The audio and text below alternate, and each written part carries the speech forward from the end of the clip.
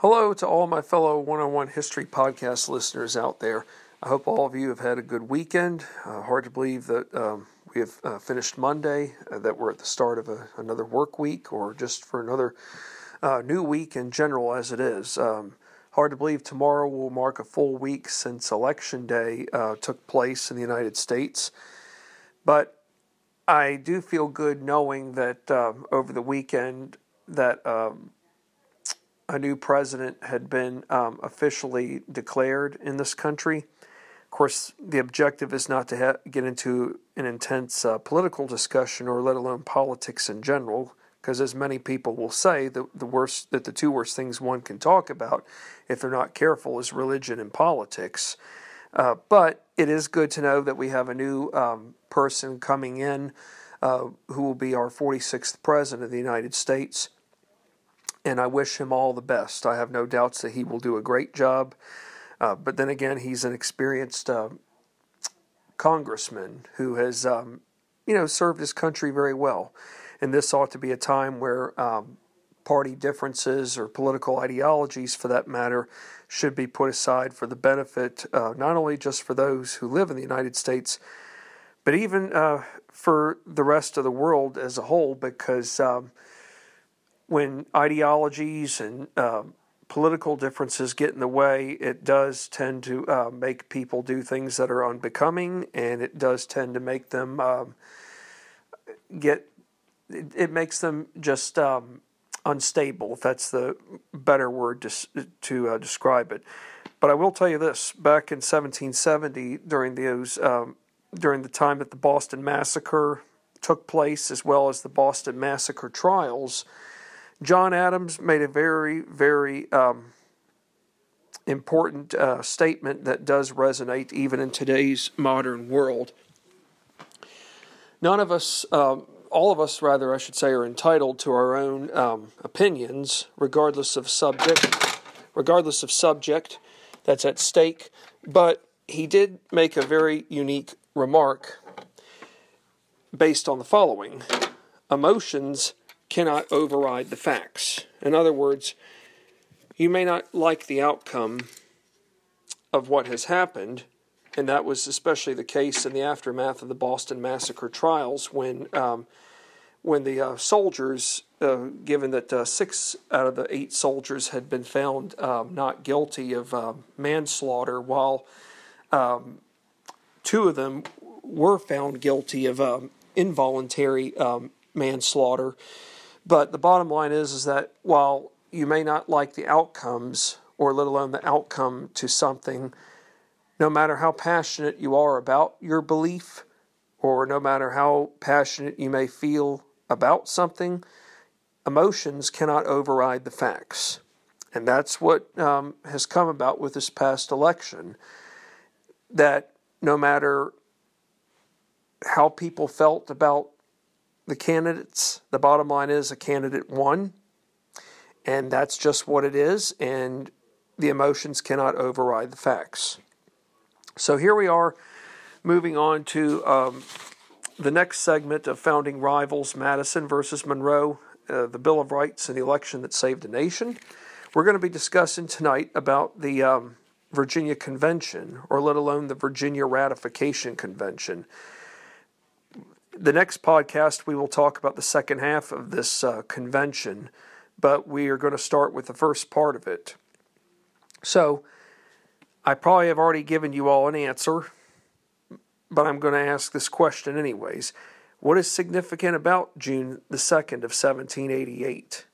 So here we are 9 months after the 39 men who signed the Constitution signed that document back on September 17th of 1787. But what is significant about June 2nd, 1788 is that it's the date for which the Virginia Ratification Convention officially begins its proceedings to debate the Constitution as a document. In other words, to debate whether to debate in the sense of supporting this document versus those who oppose it. But the ultimate objective, in my mind, if I was a delegate, would be to support its ratification so that it will become our nation's legally official binding document. Remember, folks, it's one thing for the signers to have signed the document, but now you've got to take it before your own state to win approval from the state level. So you think about it, it's really like a marriage of sorts. It's tough work. It's not supposed to be easy. And yes, the challenge in this case, it's an uphill battle. But in the end, we're going to find out that a lot of good is going to come out. But it's going to take some painstaking measures. So, who's going to chair this convention, I should say. Charter isn't the right word. But the person who's going to be chairing this convention is Mr. Edmund Pendleton.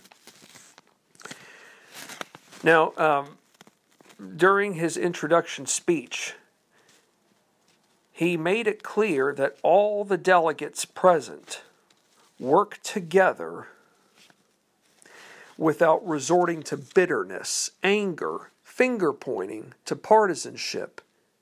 He wanted delegates to be civil and polite towards one another without resorting to unnecessary drama. So in other words, this is easier said than done, but I think a good example here would be to learn how to disagree without being disagreeable. Do you think that all of the delegates, though, are going to exemplify that motto?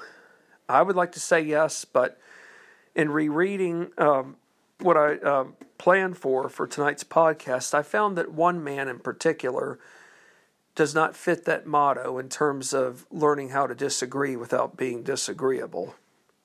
It's going to come as a shocker, but you know what? What I have found in doing this book review with you all is that history has shown, not just with this event, but I think with other famous events, is that political actions or political events, or let alone, I should say, historical events, have not always united everyone together.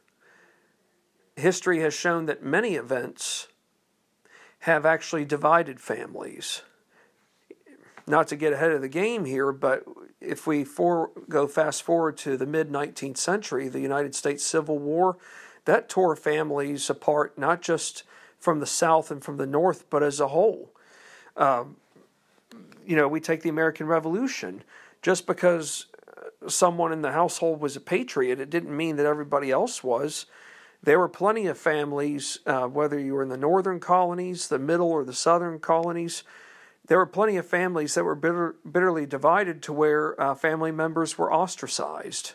In other words, they were banished from not being allowed to have any part of their family as a whole. We've seen in Europe, for example, religious warfare and how family members were ostracized in some instances for not even adhering to the Catholic Church. These things do happen. It doesn't make it right, but it is fair to say that when we tend to think of big monumental achievements like the Declaration of Independence and the U.S. Constitution, I hate to say this, but not everybody is always 100% unified, not just from within a legislative body, but even from say, well-to-do political family dynasties. So basically, that's a double-edged sword. Of course, double-edged swords can be good, but they can also be for the worse. So one of my other questions before you all is this. The convention was to have actually, not a question, but rather a piece of information, that the convention itself was to have been at the state capitol building, but due to the large number of delegates and spectators present, it was held instead at the new Academy building on Shockoe Hill. It turns out that at this time, the new Academy building was the premier theater in Richmond, Virginia, for where all the big plays were held. Now, many of you all are also wondering, too, how many delegates in total actually attended the ratification convention for Virginia. I'll give you a number. It's well above 100, but the number I'm looking at is between 140 and 170. Any of you all want to take a guess? The answer is 168. Well, we have to remember this too, folks. Virginia is the largest of the 13 states. So that means we have delegates who are coming west from the fall line. We have delegates probably coming as far away as Winchester, Virginia, Stanton. And they are coming as far away as present-day West Virginia. So the bottom line is, folks, Virginia's got a lot of ground and a lot of voices, a lot of different opinions on this document. That's good for diversity. But we also have to wonder, hey, is the majority of delegates, are they going to be in support of this? Are they going to be in opposition? Or are we going to have a fair number of them who remain neutral until the very end, to where their votes could make or break Virginia's case for whether or not she's going to ratify this revolutionary document whose intention is to become the official legal binding document that represents not just the national government itself, but has supreme authority over the states. So the total number of supporters and opponents appears to be even, despite a fair number of wild cards, those whom have not yet decided on how they would vote. So out of 168, I mean, you could have, for all we know, folks, you could have 40 to 45% in favor, and you could have 40 to 45% opposed. That, let's say it's 45% on each side. That leaves 10% right there unsure as to how they're going to vote. So therefore, that 10% right there, for example, could be the deciding make it or break it factor. So here's our next bonus question to you all. What strategical approach did George Mason support for debating the Constitution? I found this approach to be interesting, but it's a good choice. It's called the clause-by-clause review. It's a procedure that would allow delegates to review the document on a section-by-section approach. In other words, focus on one component at a time without rushing to quick conclusions, or let alone judgment. In other words, let's not rush to a quick vote or immediate vote and say, oh, we don't like the document, so heck with it. No, by reviewing the Constitution clause by clause, you can actually go through each sections, given that there are 7 articles, and you can go through it one by one and say, okay, this is what I like about the Article 1, but on the other hand, I'm not sure about certain provisions to this particular article or section. So this is a good way of getting your facts straight and knowing, okay, what's doable, what could be re-amended, rather than rushing to judgment and say, oh, I don't like it altogether.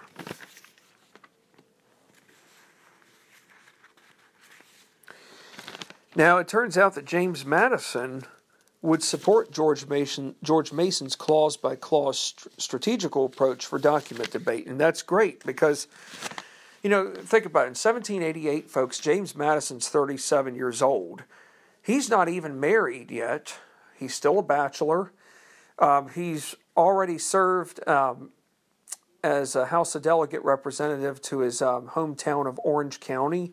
He's also been a delegate to the Constitutional Convention.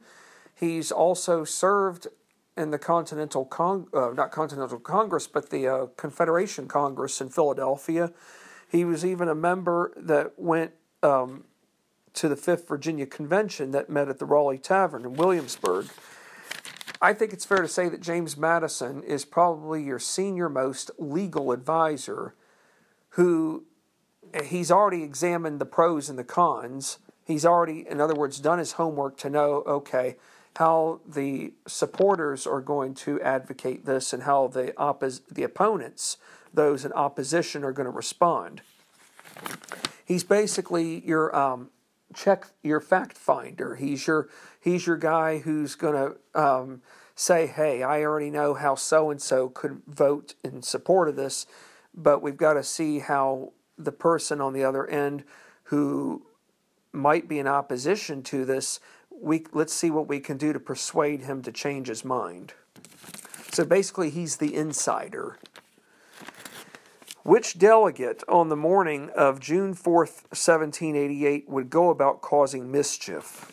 All right, well, early on I told you all that there would be one in particular who is going to make things very unpleasant.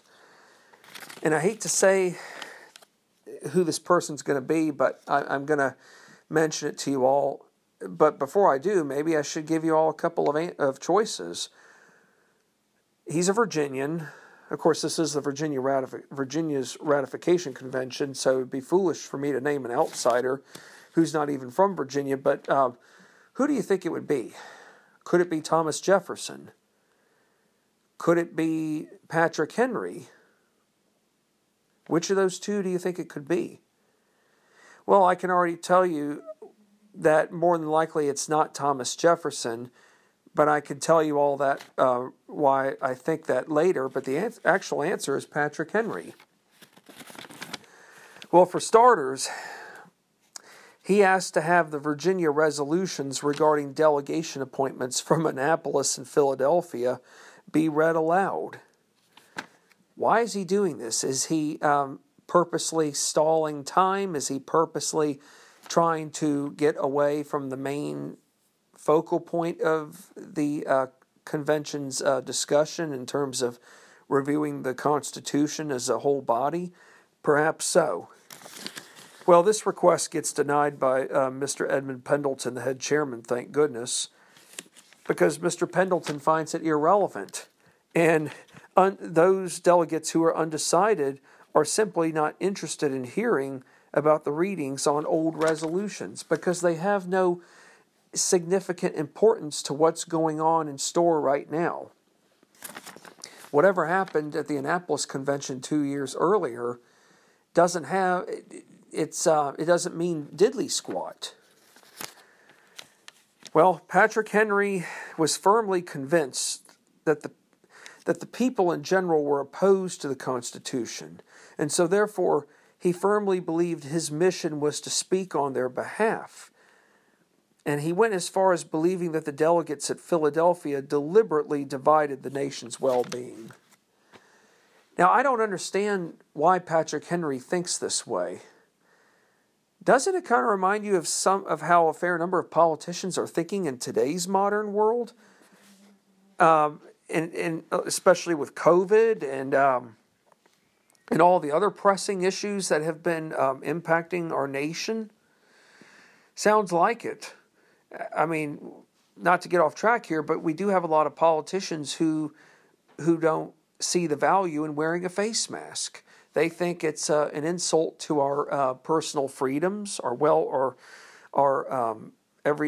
they see it as a violation of our everyday rights. I don't see it as a violation. I see it as a safety precaution. I want to be safe, but I also don't want to jeopardize other people's safety. But of course, as my father would say, and it's so true even in today's time, you can't legislate stupidity. But one thing you can do is avoid not making the same mistakes as those around you choose to because of their ignorance. Well, that's where the free will part comes into play. But back to focusing on Patrick Henry here. You know, whenever I think of Patrick Henry, I always think of the famous speech he gave at St. John's Bruton Parish Church in Richmond, Virginia. Many of you all have probably heard me talk about the speech, but that speech was so eloquent.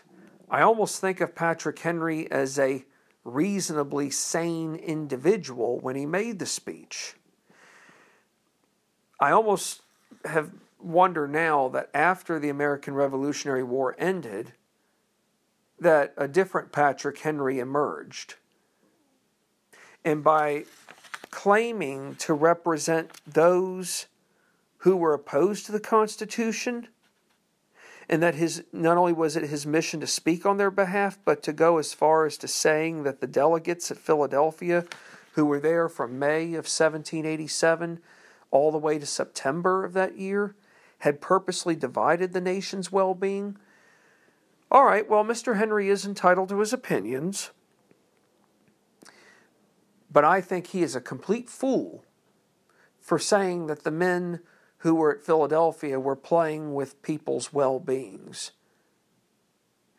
If he truly thought for 1 second that they were playing with the rest of the nation's well-being, then maybe he should have gone to Philadelphia and taken a crack at proposing something that was radical. But I will tell you all this. Patrick Henry is stuck in a rut, but he actually likes being stuck in a rut. As a matter of fact, he likes living under a failed way of life. That is the Articles of Confederation. He sees nothing wrong with this fledgling document. He's okay with the states trampling over the federal government or over Congress. He's okay with the states not showing any proper respect or let alone authority. Basically, I hate to say this, but Patrick Henry might even be okay with anarchy. So, do you think this will be the last we will hear of Patrick Henry during this convention? Absolutely not. So, are there going to be people who will stand up to Mr. Henry? Yes, but we will get to them here soon. Here's a good bonus question right here. Well, first off, do any of you all remember who Edmund Randolph was? He was the governor of Virginia, and he was at the Constitutional Convention the year earlier, or the year previously, I should say. Would his vote have a major significance to the convention's outcome, that is, for the Virginia Convention? Yes. For starters, going into June of 1788, for starters, 8 states have already ratified the U.S. Constitution. Do any of you all know which 8 states have already ratified? I can tell you this much. 3 of the 8 states ratified at the very end of 1787. The 3 that did that were Delaware, New Jersey, and Pennsylvania. Now, for those of you who are listening, have any of you all ever gotten a state quarter with Delaware? If so, do you know why Delaware is called the first state? Because it was the first state to ratify the Constitution. Well, there you have it, folks. Somebody has to be first, and it was Delaware. And then the other 5 states that joined along were Georgia. I find Georgia interesting because Georgia was the first southern state to ratify the Constitution. Then Massachusetts, Connecticut, Maryland, and South Carolina. These 8 states had already ratified the U.S. Constitution to become the nation's legal binding document. But as for Edmund Randolph, given his personal reasons for not signing the Constitution in 1787 at Philadelphia, and the reason why he didn't sign it at that time was because there weren't any provisions underlining the safeguarding of personal liberties, or what would eventually become the Bill of Rights. That was why he didn't sign it. But he's got a change in heart, thank goodness. And I'm glad for it, because it's one thing to be skeptical and opposed and to hold out for why you don't want to sign something, but over time, one may have to come to the realization that, hey, let's put aside the differences and do some things differently to actually benefit this cause. So, for Governor Edmund Randolph, I should say, he didn't want to become the person who would be seen by others as the individual who ruined ratification approval for his state. Now, that's a smart move on his part. That's where he is putting the state of Virginia. He's putting our state of Virginia's well-being first before his personal ambitions. or let alone his personal ideological view. So it was in Philadelphia that Randolph, he introduced the Virginia Plan, which supported a strong national government. He also opposed any attempts to conduct affairs that would lead to the dismantling of the Union. So therefore, like I said earlier, he put aside his own personal political ideological views or stances, and by doing so, it prevented him from doing something that, yes, would have backfired on him, but that most of all could have led to the dismantling of our nation. So but come convention time, he will go about going forward and supporting ratification, all in the name of preserving and protecting the Union's well-being. And Edmund Randolph will not be afraid at all to take on Patrick Henry. Here's a question here. Given George Mason refused to sign the Constitution in Philadelphia, was he still willing to sign the document? Yes, as long as people's fundamental liberties and rights were adequately addressed. So in other words, here's George Mason with a Bill of Rights, with a desire to have a Bill of Rights be put into play in the Constitution. Think about it. He wants to make sure that everyone's entitled to free speech, the right to assemble and petition, the right to have freedom of religion without fear of being persecuted based on religious grounds. In other words, separation of church and state, freedom of the press. These are just some of the most basic fundamental freedoms, but they are imperative. So basically for George Mason, he wants to make sure that people's fundamental liberties and rights are adequately addressed and that nobody gets left behind.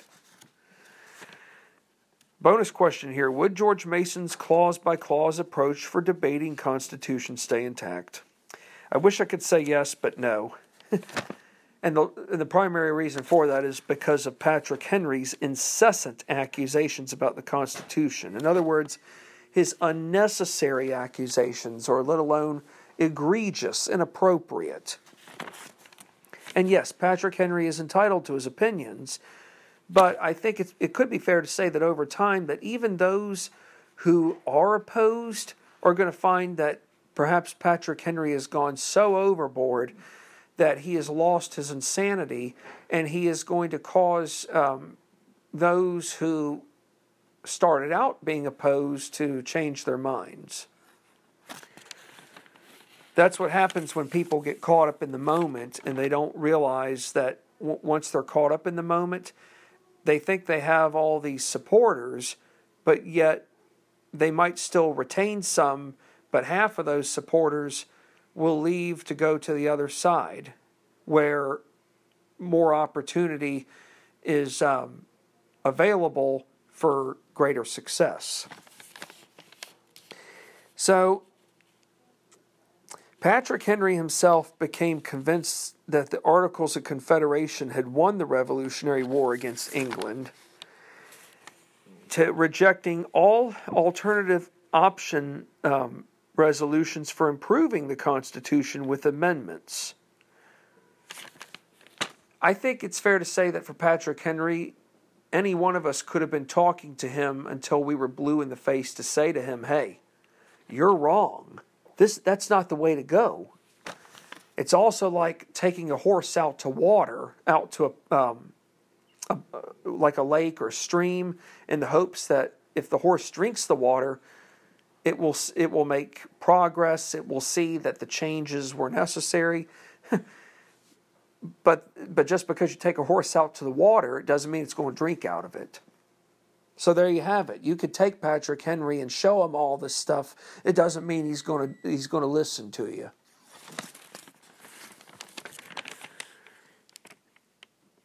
So, bottom line is that Patrick Henry was never going to be convinced, really, or let alone be satisfied with anything. He was never going to be convinced that a majority of the states would agree to anything. He was more concerned about those who opposed versus unification. I hate to say this, but Patrick Henry, with time during this convention, is going to be burning a lot of bridges. And when you burn bridges, your chances of reconciliation, your chances of winning people back into your system of trust or system of networking become slimmer. So come June the 6th of 1788, James Madison will take the floor in advocating support of the Constitution. What is Madison's case for support based upon? Well, it's primarily based upon logic. In other words, proper logical and reasoning based off of his thorough studies, not only just of the Constitution itself, but his studies and how he has learned about past governments from other nations in the world that either succeeded or failed, and those that failed, for example, why did they fail, and how could we, in the current state, not only become successful, but how we could avoid going down the same road as other countries had done that resulted in failure. So James Madison's case for support, like I said, will be based upon logic instead of drama. He asked for delegates to not rely on emotions, but rather the facts presented before them. So, it's like what John Adams said, folks, back in 1770 after the Boston Massacre trials. Remember this: emotions cannot override facts. So, in other words, you can be emotional all you want, like Patrick Henry, but the facts before you cannot be overridden based off of your emotions. James Madison addressed to the delegates that he couldn't find any solid consistency with Patrick Henry's claims, especially making a case as to why the delegates were sent to Philadelphia all along. Remember, as I said earlier, Patrick Henry was convinced that the delegates who went to Philadelphia made things worse. Well, did anybody come to Patrick Henry's defense right now at this time? Absolutely not. Even those who are opposed to it don't have any proper show cause grounds or let alone proof to say, hey, Mr. Henry is right. Well, for one, Mr. Henry wasn't at the convention, and two, these other people who are right now in opposition weren't even there themselves. Madison also addressed issues of taxation, which did concern the Anti-Federalists, those who were skeptical of the Constitution. For James Madison, the taxation process behind collecting taxes was essential to a government's well-being. How so, folks? Well, I can give you some examples. Well, for one, the ability to function. How can a government function in terms of being able to operate if there's no revenue for it to even work with? So, okay, taxes would go towards maintaining an army, along with internal improvements. Our roads are not the best. We got to have better roads for horses and carriages to move around. We've also got to find ways to better improve the ability to transport goods from point A to point B. So if you take George Washington, for example, who chaired the Constitutional Convention in Philadelphia, he would become an ardent supporter of canals. As a matter of fact, he might have been the first of his time to after the American Revolution to say, hey, we need to start expanding westward for canal navigation purposes to have better ways of transporting goods to western frontiers as well as to western territories that we have we've gotten back from having lost in the aftermath of the French and Indian War that ended back in 1763. So, in other words, we can't be relying on roads to transport goods all the time. We've got to be able to have a better system, being canals, and then bridges too, folks. Bridges are vital. They can help get people from point A to point B, but they've also got to be able to provide good linkage routes as well. So think about it. Money's got to be funded for projects. Money just doesn't grow on trees. It's got to come from somewhere. So for James Madison, this was a good way to say to those who were skeptical, hey, look, I get that you have this fear of taxation, but under this new document, while yes, Congress does have the national government does have the power to tax, we will also see to it that proper consent is given. In other words, that's why we are sending legislators to represent the people. The constituents can tell their legislators, hey, this is what we think of a tax proposal, but Congress will be the one to make the decision on whether or not to enact a tax that is brought before them as a body to debate. And then, of course, the president would have to be the one to sign the agreement or the act that Congress has brought before him to go into law, raising taxes by X amount of dollars over a certain period of time.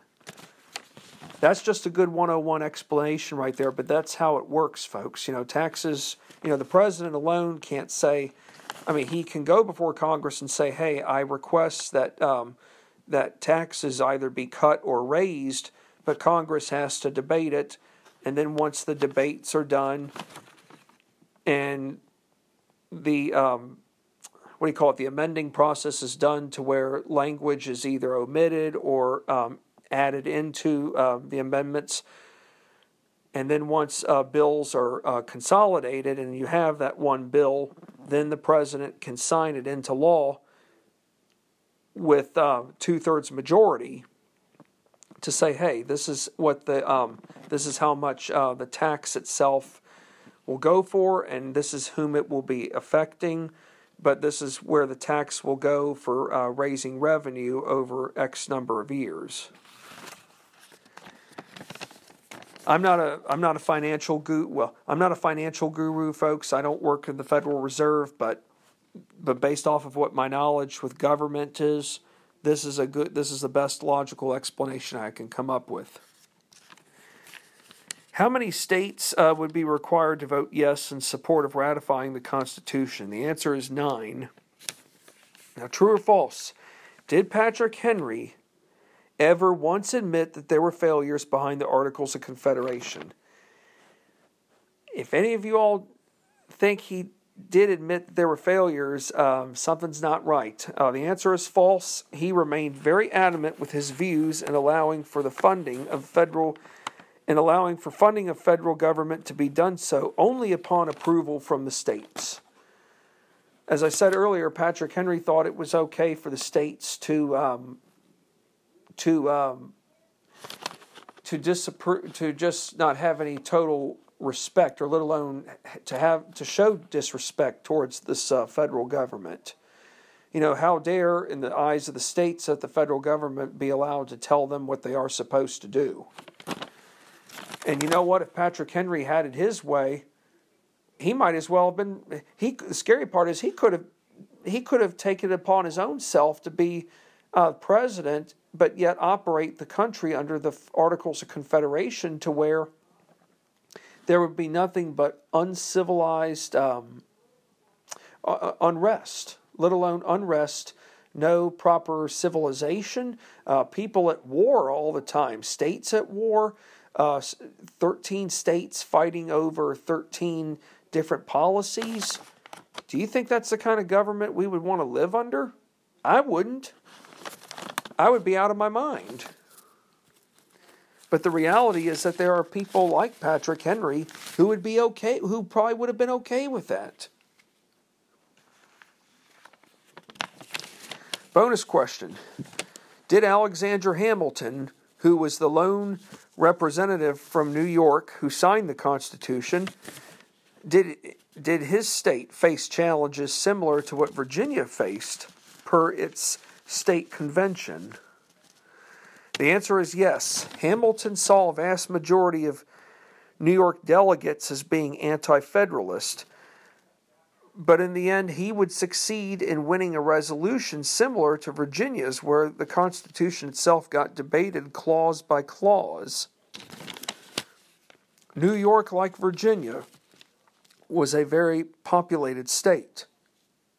And New York, just like Virginia, these two states would have to turn to one another for proper guidance, with the ultimate objective being ratification of Constitution. And I must point out, folks, that if one of these two states failed to ratify the document, the other was doomed.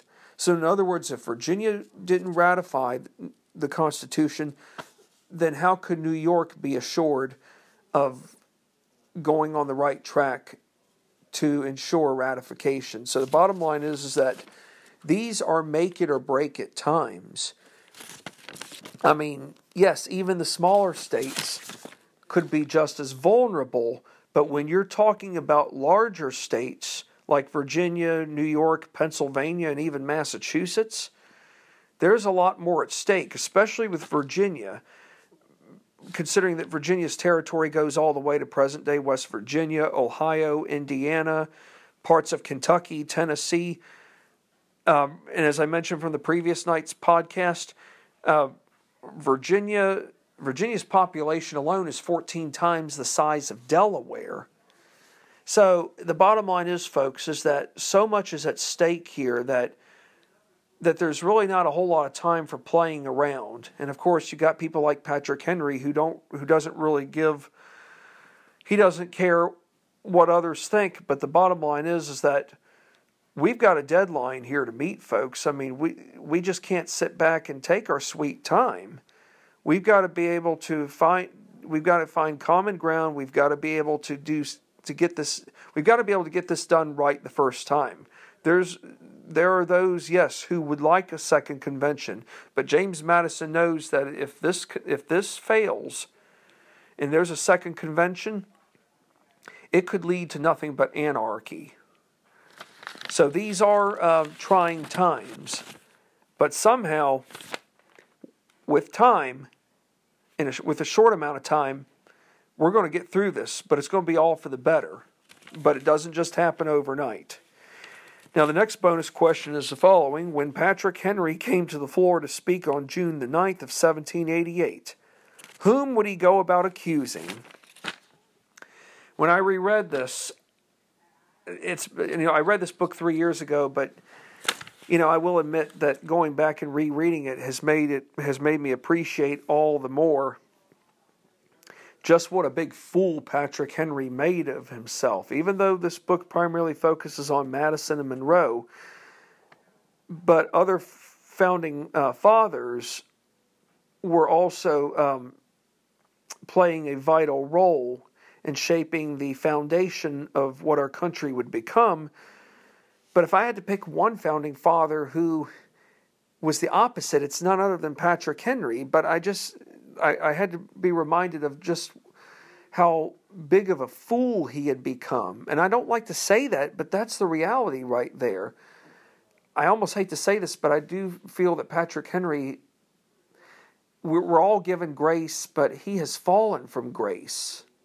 In other words, for all that he accomplished in the Revolutionary War years, and even before then, all of those accomplishments seem mediocre given that he is going off the deep end. So, as for whom he goes about accusing, Thomas Jefferson, who happens to be one of my favorite Virginians. But Thomas Jefferson, thank heavens, is not at the convention, in large part because of what Patrick Henry does. Jefferson, for those of you who are wondering, where is he? He's in France. He's our ambassador. And as for John Adams, of course, even though he's Massachusetts, he's ambassador to England. So Patrick Henry's accusation source of accusation stemmed from a letter dated from February 7th of 1788 by Jefferson himself to a fellow man named Alexander Donald. Now, even I'm trying to figure out how in the world did Patrick Henry get access to this letter? Well, even in 18th century times, people found ways to get access to stuff that, for one, did not belong to them, and two, it was not their business, but yet they were so desperate for attention that they would go to whatever extremes they could go to get the attention, if it also meant ruining someone else's character. Well, the accusation that Patrick Henry proceeds in going about smearing Thomas Jefferson had to do with this letter that he addressed to a Mr. Alexander Donald. Jefferson wanted 9 states to ratify the Constitution, because 9 is the magic number, but he wanted the other 4 states to hold out on purpose until a Bill of Rights was added. Now, is it really safe to say that Jefferson would have wanted 4 states to have deliberately held out? Jefferson may have wanted this at first, but over time, his ideas and thoughts more than likely would have changed. We'll find that out here in a moment. But after this February letter, with time, in a few short months, Jefferson would become an ardent supporter of the Constitution by favoring its ratification 100% through. But yet he still would advocate for a Bill of Rights. And I think it's fair to say that a lot of the men present at the Virginia Convention wanted a Bill of Rights. Even those outside of Virginia, most notably Elbridge Gerry of Massachusetts, wanted a Bill of Rights, and that was his primary reason for not signing. Jefferson also advocated term limits for the Senate and the presidency. Of course, as we all know, the president can serve no more than 2 terms. I also know that Nathaniel Gorham of Massachusetts was the one that had proposed that all U.S. senators serve 6-year terms. It doesn't mean that they are limited to just serving one 6-year term, but that was to be their length for how long their term lasted until they were up for re-election. But why is Patrick Henry wanting to smear Thomas Jefferson? Well, the use of Jefferson's personal letter really was seen as a desperate smear tactic on Henry's part to view Jefferson as someone who flat out rejected the Constitution. That's really what Patrick Henry was ultimately getting at. He wanted people to think that, okay, Jefferson wants 9 states to ratify, but he wants the other 4 to hold out for as long as possible until a Bill of Rights gets put into play. Jefferson wanted the Bill of Rights, but he also knew that ratification of the Constitution had to take place as soon as possible in order for a more sound government to be efficient. But this is where Patrick Henry takes these unnecessary matters out of context. Sadly, a lot of people like to take things out of context even in today's time. And that's where unnecessary drama comes into play, to where resolution does not get achieved. People's images can be ruined for all the wrong reasons. All in the name of vendetta, all in the name of revenge, all in the name of self-interest, self-ambition. Patrick Henry basically is living under that I, me, myself motto. He's not looking after the delegation as a whole. He's not looking after Virginia as a whole. He's only catering to those who not only oppose the document, or let alone the Constitution itself, he's only looking after those who care about their own personal ambitions. It's a failed way of life. And Patrick Henry was already just over the age of 50. So what does that tell you right there? That even as a full-grown man, he's still acting like a selfish individual who has not reached a proper level of maturity, or let alone he's not even showing that he is a true mature adult at this time.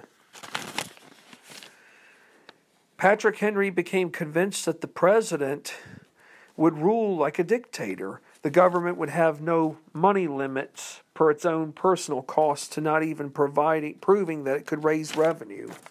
I think it's almost fair to say that Patrick Henry would want this new proposed form of government to fail. And by doing so, it would give him all the more reasons to rejoice and say, hey, I like conflict. I like the fact that everybody else's proposals, everybody else's new ideas failed. But as for mine, it can still work even if it's fledgling. Well, where's James Monroe? I'm sure many of you are wondering, where is he? Did he fall off? Did he fall off the planet? Where is he? Is he still hiding? Is he in seclusion? No, he's not in seclusion. Matter of fact, he's attending the ratification convention. On June the 10th of 1788, James Monroe goes before the floor and declares himself an anti-federalist. I will caution you all on this. James Monroe's political beliefs and views were nowhere in resemblance to Patrick Henry's. Now, to me, I see that as a huge sigh of relief. We must all remember, just because you're an anti-federalist, it doesn't mean that you are completely against the Constitution. It might not necessarily mean that you are in complete agreement with everything that Mr. Patrick Henry, or let alone AKA the nutbag, has suggested about in his eyes, all the wrongdoings behind the Constitution. But in my eyes, I know are all for the right reasons. Even if some of the wording might be, questionable to those who want to go forward. Say like with, the power of taxation, so forth, for example. But James Monroe, thank heavens, has political beliefs and views that are a little bit more mainstream compared to Patrick Henry's. Unlike Patrick Henry, James Monroe supports the idea of a national government controlling all national affairs. That's a sigh of relief right there, too. In other words, James Monroe doesn't believe that 13 states should have their own national policy affairs. James Monroe also believes that local interests should be given to the states. In other words, if it's a minor matter that the federal government probably should not be involved in, let the state handle it. And with the hopes that if worst case scenario, the locality itself cannot resolve it, it can go to a local court within the state's court system before it has to be escalated further up. James Monroe also believes that the federal government ought to have complete control over commerce. In other words, Article 1, Section 8 of the Constitution, one of the powers is the power or the ability to regulate all commerce. That is national commerce going from various points up and down the United States, given at the time we're talking 13 states, as well as regulating in commerce that would be coming in from a foreign country into our country. So basically, we're dealing with not just one kind of commerce, folks. We're dealing with interstate and intrastate commerce. Do any of you all know what interstate commerce is? Well, when you think of interstate, think of the highways. In modern day times, interstate highways. So interstate commerce is, say, in today's modern world, a shipment that could be going from New York City to Chicago, Illinois. That's a form of interstate commerce there. Intrastate commerce is commerce moving from one part of a state to another. So in other words, I live in Virginia. I work in the transportation industry, so I already know, for example, if a shipment is going from Richmond, Virginia to Roanoke, Virginia, that's intrastate commerce because it's commerce that is moving from point A to point B in Virginia. But James Monroe's ideas for national government, the national government's ability to, say, control national affairs to having complete control over commerce, to me, are very sound and idealistic. On the other hand, though, did James Monroe view the power of taxing as a threat to personal liberty? He did. Well, how so? Well, James Monroe was very worried about a lack of boundary, or let alone boundaries, between the federal and state governments and their powers to tax. He didn't want a double taxation taking place. In other words, he didn't want, it wasn't so much, okay, the federal government's taxing the states back-to-back times. He didn't want to see the federal and state governments accidentally impose taxes at the same time that were for the same purposes. Okay, there are federal taxes that we pay that go to the federal government. There are also state taxes that we pay based upon the state, obviously for one, that the state we live in, but the state taxes that go directly to the state. So in other words, for James Monroe, he wanted a much broader definition of what constituted a federal tax and what constituted state taxes. In other words, he wanted to make sure that both the federal and the state governments were not overstepping their boundaries on an individual basis, but were not violating one another's jurisdiction. Basically, he did not want to see the states become trampled to where they had no voice. In other words, the states do have a right to say, "Hey, is this particular tax by the federal government a proper form of what do you call it, representation with consent, or was it a tax that was imposed upon us, say, without consent or without proper introduction by the national government?" In other words, James Monroe is hoping that with taxation itself, that there is a proper chain of command where one level of government is not overpowering the other. Think of it as a check and balance system. James Monroe remained very adamant in putting forth a Bill of Rights into the Constitution to ensure the protection of liberties deemed essential, as well as checks and balances, as I mentioned a moment ago, regarding general powers to the government. And yes, James Monroe is just a handful of many other, not just prominent Virginians, but people, other prominent politicians from other states who are very, who are just very concerned that what's going to happen if the Constitution does not add a Bill of Rights? Will it survive? Will people's rights be ensured? Will people's rights be protected? You know, it's one thing to be accused of a crime. It's another thing to make sure that you have the right to a fair trial. So think about it. For James Monroe, being a lawyer, he wants to make sure that, okay, if someone is accused of a crime, that they have the right to a fair and speedy trial, that they also have the right to have counsel given to them. So without that right, then how can one be proven innocent, and how can one be considered innocent until proven guilty? I also found it interesting that for James Monroe, he truly believed that the popular vote, when it came to presidential elections, was the primary way to go versus relying on the Electoral College, which he saw as a system that was vulnerable to corruption. Well, I tell you this, folks, we're still having this debate in today's time with